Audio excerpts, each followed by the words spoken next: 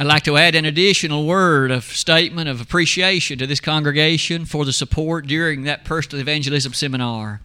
2 days that were so thrilling, 2 days that were so encouraging, 2 days that were so magnificent in pointing us to a realization of the power of the gospel of Christ and what you and I can do to help in a personal way to teach the gospel to others. In fact, you're probably aware that 5 sessions, 2 on Friday night and 3 on Saturday morning, and as those were completed, Brother Rob Whitaker was with us, and he shared with us his practical experience and the success he has known as he has used that very thing he taught us to teach the gospel to so very many. I think, as I mentioned at one point, based on what he shared with me, over 500 conversions to the gospel this year alone, using that system he just shared with us over the last 2 days. As you keep all that in mind, this lesson today will in fact follow on the heels of that by asking us to consider motivation for evangelism. We here at the Pippin Church wish to be what God would have us to be. And as you just noted in that text of Mark 16, go ye into all the world and preach the gospel to every creature. He that believeth and is baptized shall be saved. He that believeth not shall be damned. The Lord did place upon us the obligation, and a lovely one at that, to teach the gospel to others. I suppose, and I certainly include myself in that, listening to what Brother Rob shared, there's been some things I haven't been doing rightly, or at least not in the best way possible. And I know many others have shared those kind of sentiments yourself, in which he gave us those actual matters that are so helpful. Our elders take very seriously making use of that which has just been shared, and over the next few days and the next few weeks, we will begin to hear plans and things that we're going to begin doing to help us share the gospel using those very things that Brother Rob shared with us. That's partly the reason for this lesson as you and I think about this motivation today.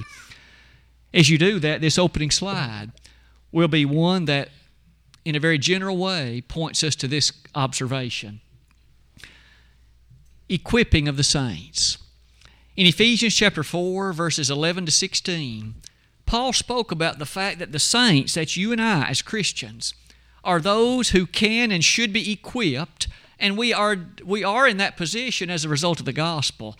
But our desire to implement and use it are things that we're now going to strive to put into practice, things we're going to strive to make a reality.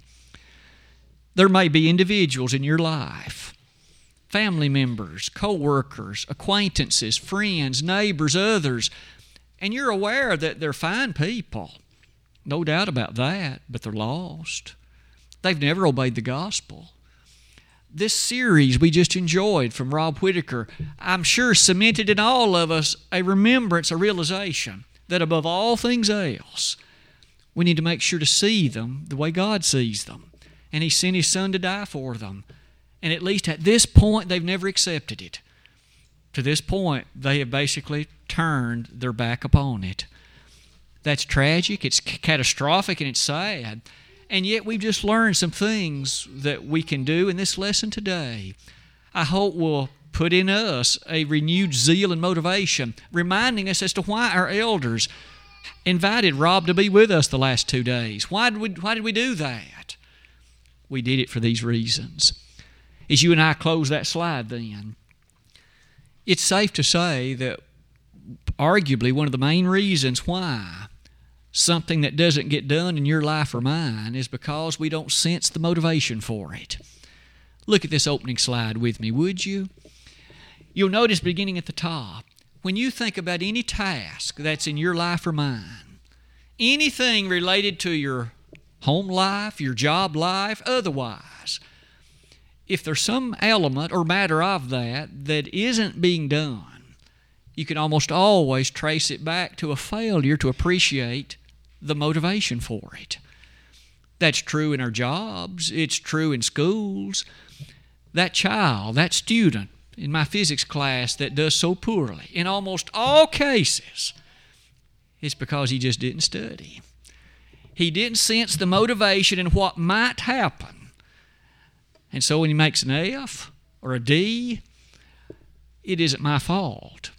Now, I take seriously, as any teacher does, I'm sure, the presenting of that material, but ultimately that student has to appreciate and be motivated to study and apply it. And so it is with Christianity.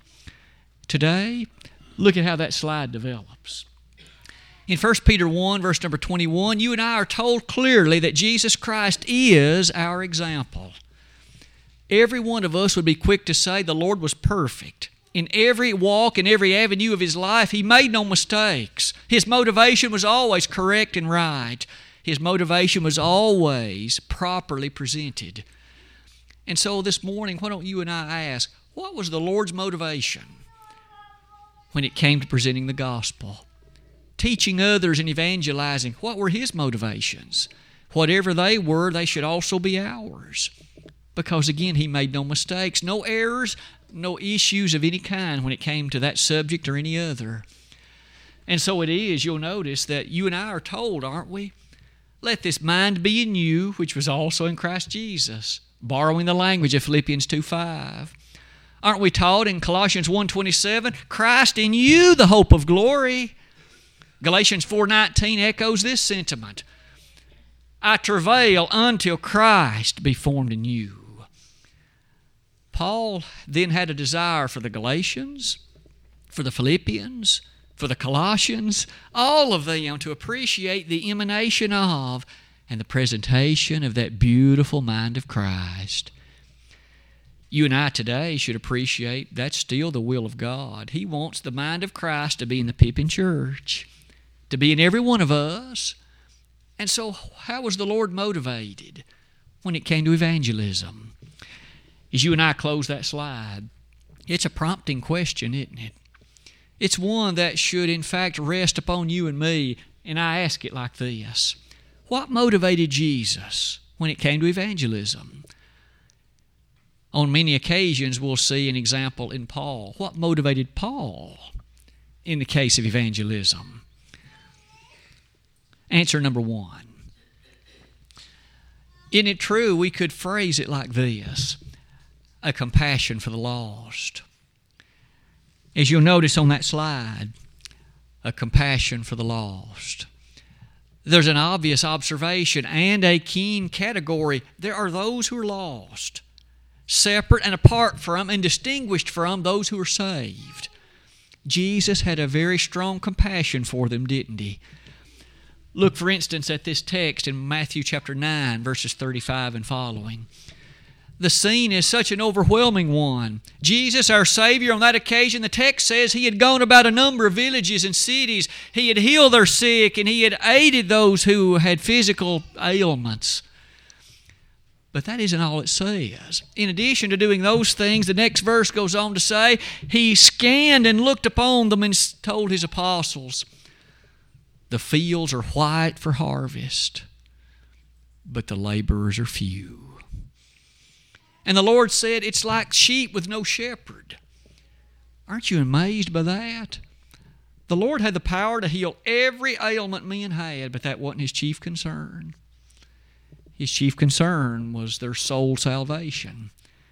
And He looked on the harvest and said, many, many, many are needed for the laborers, but the laborers, unfortunately, are few. It is in that very context, aren't you impressed? I know that there's a division between Matthew chapter 9 and Matthew chapter 10, but the Holy Spirit didn't make that division. Man did. In the next chapter, the first thing the Lord did, He commissioned what we call the limited commission. And He sent them out two by two. And He did so and said, you go and you teach and you share the good news of me. Keeping all of that in mind, look at where that leads us. Doesn't it highlight the very nature of the question? What does it mean to be lost? That is such a touching thing, isn't it? You and I suppose, often, unfortunately, do not look upon that the way that we should. That neighbor that lives next to you or me, or maybe even someone sitting in one of these pews this morning, they're currently lost. And yet we see them as a neighbor, we see them as a family member, we see them as a friend, we often enjoy conversation with them. And the fact is, they're lost. They're currently headed for hell. When the day of judgment comes, if things don't change, they're lost. That little four-letter word, as powerful as it is a little word that certainly carries such weight. Have you ever known or perhaps been in a situation yourself in life when you were lost somehow? I remember well back in those days before there was maps on our phones and things like that, that maybe you had to travel to a distant place and all you had was a paper map to follow. And it's easy if you get to a place where the map, given that the print is so small, it looked different than what you now see. Here's a one-way street and I have to go that way, but it seems to take me away from where I want to go. And it was easy to get turned around. It was easy to become lost, and maybe at the wrong time of day it could become scary. Here I am at a part of town, obviously that is very, very unsafe, especially for a stranger, especially for someone who's obviously doesn't live here. Gangs and vandals and others could wreak havoc with me and my safety and that of my family. It could be scary. Think about being eternally lost. Here one arrives at the day of judgment. This person has walked on the Lord's footstool, he's breathed His air, he's drunk His water, he's enjoyed, or she, a life whereby so many blessings physically have been appreciated. And yet the Lord Jesus Christ is standing there beside the Father and tears streaming down the Son's face. Why didn't you obey the gospel? You had opportunities to do it and I died for you, and why did you not do it? Depart from me, I never knew you. Can you imagine the horror of hearing that? Think about it. I understand we're so often in a position, we love second chances, but there will be no second chance then. No second chance. No reduction of the penalty. No exemption from the subject. You're lost. The gospel of Jesus Christ is the only means of salvation. Jesus had a compassion for the lost. Look near the bottom of that slide. For God so loved the world that He gave His only begotten Son, that whosoever believeth in Him should not perish but have everlasting life. And the next verse develops it like this: For God sent not His Son into the world to condemn the world, but that the world through Him might be saved. That's why the Master came. He didn't primarily come to heal disease and illness. He could do it, and He frequently did. But His greater mission was the salvation of souls. He came and gave His life that that might be a reality. Today, aren't you and I blessed to appreciate it? As we close that slide, isn't it true Paul felt it too? What a keen compassion he had for those who were not right with God. I would call to your attention that text in 1 Corinthians 9:16. In the midst of that presentation to the church in Corinth, Paul said, Woe is it to me if I preach not the gospel. He felt a critical integrity, a critical obligation on his part. In Romans 1, verses 14 to 16, he said, I'm debtor to preach it, I'm ready to preach it, I'm not ashamed to preach it. And so it is, the gospel was the only message that Paul desired to share. He had a compassion. No wonder in the book of Acts we find missionary journeys where he would head to different places and towns, desirous of preaching the unsearchable riches of Jesus Christ. And so the question at the bottom, do you and I have a compassion for the lost? Do you and I have a strong consideration about their spiritual well-being? May we try to develop it, understanding that just as Jesus had it and so too did Paul, we are encouraged to be the same way. That text that was read earlier today in our hearing in Mark 16, Go into all the world and preach the gospel to every creature. He that believeth and is baptized shall be saved. He that believeth not shall be damned. Oh, how strongly you and I are admonished, encouraged that as faithful followers of His, we too can be those messengers of the gospel Reason number 2, not only was the Lord motivated by compassion for the lost, let's look at another passage. This time, might we give thought to the purpose as to why Jesus was here. And before we're finished with this topic, we'll ask, does that purpose apply to us as well? I suppose it would be fair to say that here the matter is this: why are you and I here upon earth? Why are we here? As easily as it is to say that philosophers and others who are in that line of consideration, they have wrestled for millennia with what's the purpose of life? Why are men and women here? What are we doing? There have been many supposed answers. Some say it's scientific development, the improvement of society. That's not it.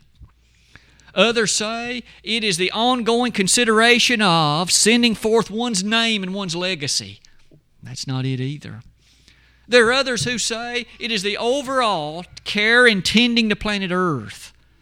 That's not it either. That's 3. You could continue the list many more times. Our only interest is, what does the Bible say? What about the purpose we see in texts like John 4, verse 34, and later in John 6, verse 38? Jesus on both those occasions said things like this: my meat is to do the will of Him that sent me and to finish His work. The second one, in that verse 38 of John 6, I came down not to do mine own will, but the will of Him that sent me. The Lord's mission, His objective, was to carry out the will of the Heavenly Father. With those things in mind, look at where it leads us next. That led Him in Luke 19:10 to say that I have come to seek and to save the lost. That's why He came here. The Lord's life of some 33 years of the flesh, and it surely was met with a lot of obstacle and a lot of resistance. And through it all, He kept in mind the appreciation of why He was here, the mission to seek and to save the lost. With those things in mind, note this application. He could then easily and rather dramatically say in John 19:30, it is finished. I have done the work you sent me to do. And that's the very statement He made in John 17, verses 1 to 3. That's a thrilling consideration. When you and I reach the end of our days, whenever that may come, will you and I also be able to say, I have done what the Father gave me to do? And doesn't that highlight that our purpose is to do the will of God? Our purpose is to do the will of God. Seek ye first the kingdom of God and His righteousness, and all these things shall be added unto you. Matthew 6:33. As we then appreciate that in your life and mine, the fulfillment of the will and the power of God is our sole objective. The other things we do, be it our jobs, our obligations as parents, as husbands, as wives, those fit beneath the umbrella of doing the will of God. Notice then this application. What is your purpose and what is mine in life? May I say, be honest. I know in the confines of a church building, it's easy to say, my objective is to serve with all my heart the God of heaven. Does your life tomorrow evidence that that's true? Does my life Tuesday evidence that that's true? When others see you or me, can they affirm, I would say that what he says is then consistent with the way he lives? You and I have got to be honest. This book, as we're told in James 1:25, is the perfect law of liberty. When you hold it up like a mirror, what does it say about your life and mine? Is our purpose what we claim it to be? Or are we more hypocritical than we might wish to think? Notice, for instance, Paul's appreciation of this point. In Philippians 3, verses 13 and following, not that I've already apprehended, but this one thing I do, forgetting those things which are behind and reaching forth to those things which are before, I press toward the prize of the calling of God in Christ Jesus. Paul felt the purpose, didn't he? In fact, in 1 Corinthians 2, verses 1 and 2, he exemplified it like this. And I, brethren, when I came to you, came not with excellency of speech or of wisdom, declaring unto you the testimony of God, for I determined not to know anything among you, save Jesus Christ and Him crucified. That's a fantastic consideration, isn't it? Let's close it with this question. What Paul affirmed and what Jesus exemplified is also commanded to be true of you and me. What is my purpose and yours? Let us hear the conclusion of the whole matter. Everything is summed up in this. Fear God and keep His commandments, for this is the whole duty of man. That's it. If we sojourn through life and miss that, we have failed. Doesn't matter what else we may have accomplished. Doesn't matter what else could be said about us by the person preaching our funeral. If that cannot be said, we were a failure. But on the other hand, if that's true, then no matter what else is the case, we were successful. We lived and died in Christ, and we influenced others to do the same. That'll make us successful. Are you successful? Am I? It's a sobering question, isn't it? And of course it touches the whole matter of our study of evangelism, doesn't it? What about point number 3? What else might be said that motivated Jesus? Not only His purpose and not only His compassion for the lost. What about His love for the Father? While Jesus was here in the flesh, we understand that He was God in the flesh. Philippians 2, verses 5 and following describe that. Let this mind be in you, which was also in Christ Jesus, who, being in the form of God, thought it not robbery to be equal with God, but made Himself of no reputation. He is God. And yet, while here in the flesh, He directed all attention in such an appropriate way to the Heavenly Father. And what a motivating factor it was. Let's begin that development like this. In John 15:9, Jesus said that He knew the Father. And He told those apostles on that occasion that just as surely as they had seen Him, they'd seen the Father. In fact, He told Philip that very matter, didn't He? With that in mind, it led us to note this. That drove Jesus to share that message of the gospel with others because He wanted them to know the Father like He did. Isn't that amazing?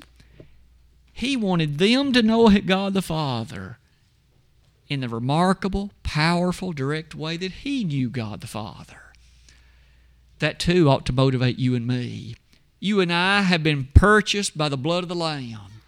We have been washed clean from our sins, and we love the Father, and we want others to know that same love and life that we do.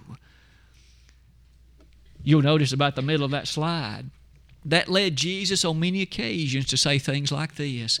If you love me, keep my commandments, John 14:15. You're my friends if you do whatsoever I command you, John 15:14. Later in that same chapter, in John 15:21, you're my friends if you do whatsoever I command you. Are you and I then a friend of Christ in the sense that we too want to share the wonderful Heavenly Father with those about us? That kind of friendship and that kind of motivation led to this statement in John 16:27. If you love the Father, then you'll manifest that love as you not only live accordingly, but share those things by way of speech and voice and instruction to those with whom you have contact. That's the way the Lord felt. That's why He said that. Question then, do you and I love the Father? This is another one of those occasions it's easy to say yes. It's tempting to say yes almost automatically. For from the time we were little, we learned to sing songs, "Oh, how I love Jesus." And that song is so meaningful. And yet all of us must ever realize that that love shows itself. It manifests itself. It evidences itself. For 1 John 5:3 says, "This is the love of God, that we keep His commandments." And His commandments are not grievous. Regardless what I say, if I don't keep His commandments, I don't love Him. It's just that simple. It doesn't matter what I say. If my life is not an exemplification of keeping His commandments, then I do not love Him. Do you and I love God? Do we love the Father? Are we willing then to do what He tells me, the way He tells me, for the reason He tells me? That's what obedience is. That's the biblical definition of it. So when it comes to evangelism, let's make application like this. Paul understood this keenly. In Romans 5, verse 5, he highlighted that as the love of God is shed abroad in our hearts, listen to that. That love is shed abroad. Others are aware of it. They, in fact, are able to witness it. Is that true of your life and mine? Or the only ones who know we love God are sitting in the confines of this building? What about tomorrow, Tuesday, Thursday, Friday, and Saturday? What about even this afternoon? All those are great questions, aren't they? It's a wonderful thing to notice that this motivating factor, of course, is applied directly to us. In Mark chapter 12, verses 30 and 31, Jesus himself, speaking to those who were his disciples and his followers, he said, "Thou shalt love the Lord thy God with all thy heart, with all thy soul, with all thy mind, and with all thy strength. For this is the greatest and first commandment." We aren't left then to wonder in our love for God, our compassion for the lost, our desire then to exemplify these things we've studied. We notice what a motivating thing it is for evangelism. What about number 4? What's another consideration? The terror of the Lord. I thought it reasonable to include that one, especially in light of Paul's example, but certainly Jesus teaches it to us as well. This terror of the Lord. Just as surely as it's true that our God is an amazing God of mercy, and that He withholds punishment, giving opportunities, and His long-suffering character is well appreciated, according to 2 Peter 3, verse 15, it's also fair to say that Jesus spoke on many occasions about the terror of the Heavenly Father. In Matthew 10, verse 28, for example, didn't Jesus say, in that very context where even the very hairs of your head are numbered, He said, "Fear Him which can kill both body and soul in hell." He said, don't fear men. Men can't do anything about eternity, but God can. And thus He insisted that all of us be wise, and we recognize the power of God and what His terror will lead Him to do. It is with that in mind, Mark 9, verses 43 to 48, describe in a rather extended passage an incredible truth. Jesus, as He insisted and taught about the nature of obedience, He taught about a place where the worm doesn't die, where the fire is never quenched. That's frightening. I freely confess all of us would agree we don't want to be there. But the fact is, there are many that are going to end up there. May you and I ensure by fidelity to the Lord that we're not one of them. For He said Himself in those passages, there are many who are deceived. They, in fact, with their mouth say one thing but live in a different way. The terror of the Lord is real. I know very well that our current world is such that folks like to portray God as this amazing, older, kind of white-haired man who is just going to throw his arms wide open wide on the day of judgment, and He's really going to basically forgive every wrong that everybody has done except the most abject murderers and killers. But friend, that just isn't pictured in the Bible that way. God is not like that. He is a God not only of love but of justice. And we read verses like these. Knowing therefore the terror of the Lord, we persuade men. 2 Corinthians 5:11. That's why we're going to begin these evangelism ideas and try to be more direct about it. Because there are people you and I know who are lost. There are people living close by who are lost. And we care about them. And we want them to be saved. And we want them to know the blessing of forgiveness we have known. And we know the terror of the Lord is real. We know that there's coming a day of judgment when every single individual is going to stand before the God of heaven in judgment. Matthew 25:32 says, all nations will be there. Nobody will be exempt. And everyone's going to give answer for the deeds done in the body. And Paul, as he made description of this terror, he phrased it like this: "To you who are troubled, rest with us, when the Lord Jesus shall be revealed from heaven with his mighty angels in flaming fire, taking vengeance on them that know not God and obey not the gospel of the Lord Jesus Christ, who shall be punished," listen to him, "who shall be punished with everlasting destruction." Not temporary, not lasting 1,000 years, unending, unceasing, permanent destruction. It's a frightening spectacle. And that motivates us because we want people not to suffer that way. Let's close that particular point then by noting briefly how often the Bible brings that thought before us.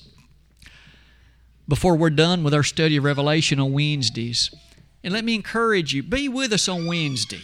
It is the will of God that you assemble with the saints. Acts 5:42, Hebrews 10:25, and many others.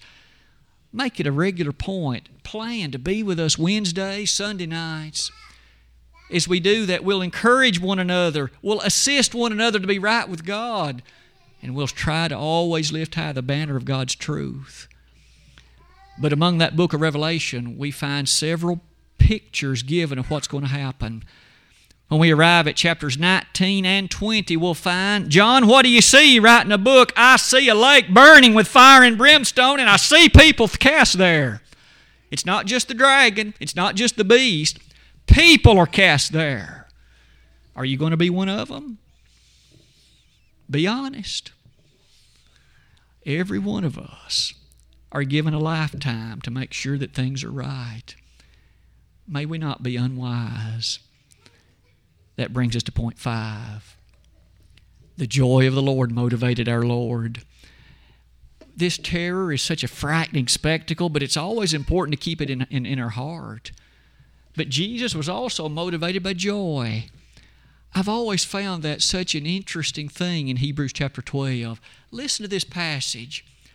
"Wherefore, seeing we're compassed about with so great a cloud of witnesses, let us lay aside every weight and the sin which does so easily beset us, and let us run with patience the race that is set before us, looking unto Jesus, the author and finisher of our faith, who for the joy that was set before him endured the cross, despising its shame, and is set down at the right hand of God." What? The joy of the cross? What joy was in the scourging? What joy was in the crucifixion when they drove nails into his hands and feet? Where was the joy? The joy was what you and I know today. The Lord knew by virtue of what he was doing that people could be saved from their sins and live forever in heaven. And that motivated him. Does it motivate you and me? Are we motivated like that as well? I understand that we aren't crucified like he was, and I understand that we're not scourged like he was. But does the joy of salvation motivate us to share the message with those that we know? May it motivate us. Look at some of these verses briefly. In 1 Thessalonians 2, verse 19, Paul said it motivated him. Why did he preach to the Thessalonians? He said, "I'm looking forward," if I may paraphrase, "to the day of judgment where you can appear sinless and you Thessalonians can be declared forever saved." Does that motivate us? It sure did Paul. We look forward to the thought then on that day of judgment when not only we, but a whole host of others, due to our example of life and our evangelistic fervor, have helped others to become members of the body of Christ. That joy motivated Christ, and didn't it also motivate Paul? Look at those several examples in the book of Revelation. In fact, this coming Wednesday evening, or rather whenever our next study takes us up, we will find ourselves in Revelation 7, and on that occasion we'll be reminded about really some of the matters we're discussing this morning. As this lesson draws near its conclusion, it is a time of honest inquiry and a time of self-reflection. These are 5 reasons why Jesus was motivated to evangelize. It's 5 reasons that should motivate the Pippin congregation. It's 5 reasons that should motivate each of us. As I summarize it like this, let me again list them so that we can keep the thought of them ever in the forefront of our heart. To evangelize is just simply meaning a presentation of the gospel of Christ. We do that from the pulpit here. We do it by sending missionaries around the world. But we're also encouraged in 2 Timothy 2:2 to do it individually, to do it by the way that each of us are living. How are you and I doing at this? Our congregation, it's our desire under the leadership of our elders to move and motivate us in a reason to be more evangelistic, to appreciate these attributes and to employ them, to manifest them, to evidence them. And you'll notice what motivates all of us. First, a compassion for the lost. A realization that our purpose is to do the will of our Heavenly Father. Thirdly, to highlight the love of God as it's manifested in that which we do. Fourthly, to ever keep in mind the terror of the Lord. And finally, to understand that great joy that shall be appreciated on that day of judgment when souls are recognized and hear statements like this: Thou hast been faithful over a few things. Be thou ruler over many things. Enter thou into the joy of thy Lord. To borrow the wording of Matthew 25, verses 21 and 23. This very morning, I hope we've each been motivated to consider evangelism in our individual lives. And in the coming days and weeks, as our elders lead us to make more statements of application about this, we're going to find that our motivation will never depart from these things we've learned today. But right now, it's also a good time to ask this. If you're not right with God at this moment, if sin is the most notable part of your life, you realize God doesn't want it that way. Jesus died that it be not that way, but the decision is left to you and to me. If all isn't well with your soul, may I ask, why are you living like this? Do you love the world this much? Are you willing to go to hell for it? Are you willing to be forever separated from God? All those things that we so much dislike about this world, the ugliness, the shame, the sin, the disgrace, the foolish choices that people make. Do you want to go to hell and be with those people for all eternity? Is that what you want? The choice is yours, you know. Jesus died that you could be saved, but He won't force you. He won't make you. He won't drag you down this aisle. And it's not that it has to be at this hour. Any time, day or night, call one of our elders. If you want to obey the gospel, call myself. But this is a convenient time, and a host of people are more than delighted to celebrate with you. Jesus died that this plan of salvation would be in place. You've got to believe with all of your heart that Jesus is the Christ. John 8:24 demands it. You must repent of those sins in your life. Turn aside from them with the intent to do them no more. That's commanded too in Luke 13:5. Confess the great name of Jesus as the one and only Messiah from God, Romans 10, verses 9 and 10. And then submissively be immersed in water. You're burying that old man of sin. He's dead now. From that watery grave will come a new creature in Christ. And you'll be able to, with all the fervor and enthusiasm, to walk hand in hand with God. Today, if we could assist you in becoming a New Testament Christian, it's by the power of the Christ. We'd be delighted to help. May I say, though, that if you have become a child of God and you've known the blessings that went with it, but you have perhaps lost that fervor, that zeal, you've left your first love. No longer is your life what it ought to be. You know it, Christ knows it, many others perhaps know it too. Then why don't you change? After all, Christ has given you the opportunity to do it, and there's no better day than today. The 5th day of November, 2017, the day of your rebirth in many ways, a reactivation of your life for Christ. We'd be delighted to pray to God for you. You've got to believe now in Christ and His power to forgive you, and you've got to repent of the sins. That's true. But we'll pray to God for you. If today we could be of help to you, why delay? Even another moment. Why not come now while together we stand and sing?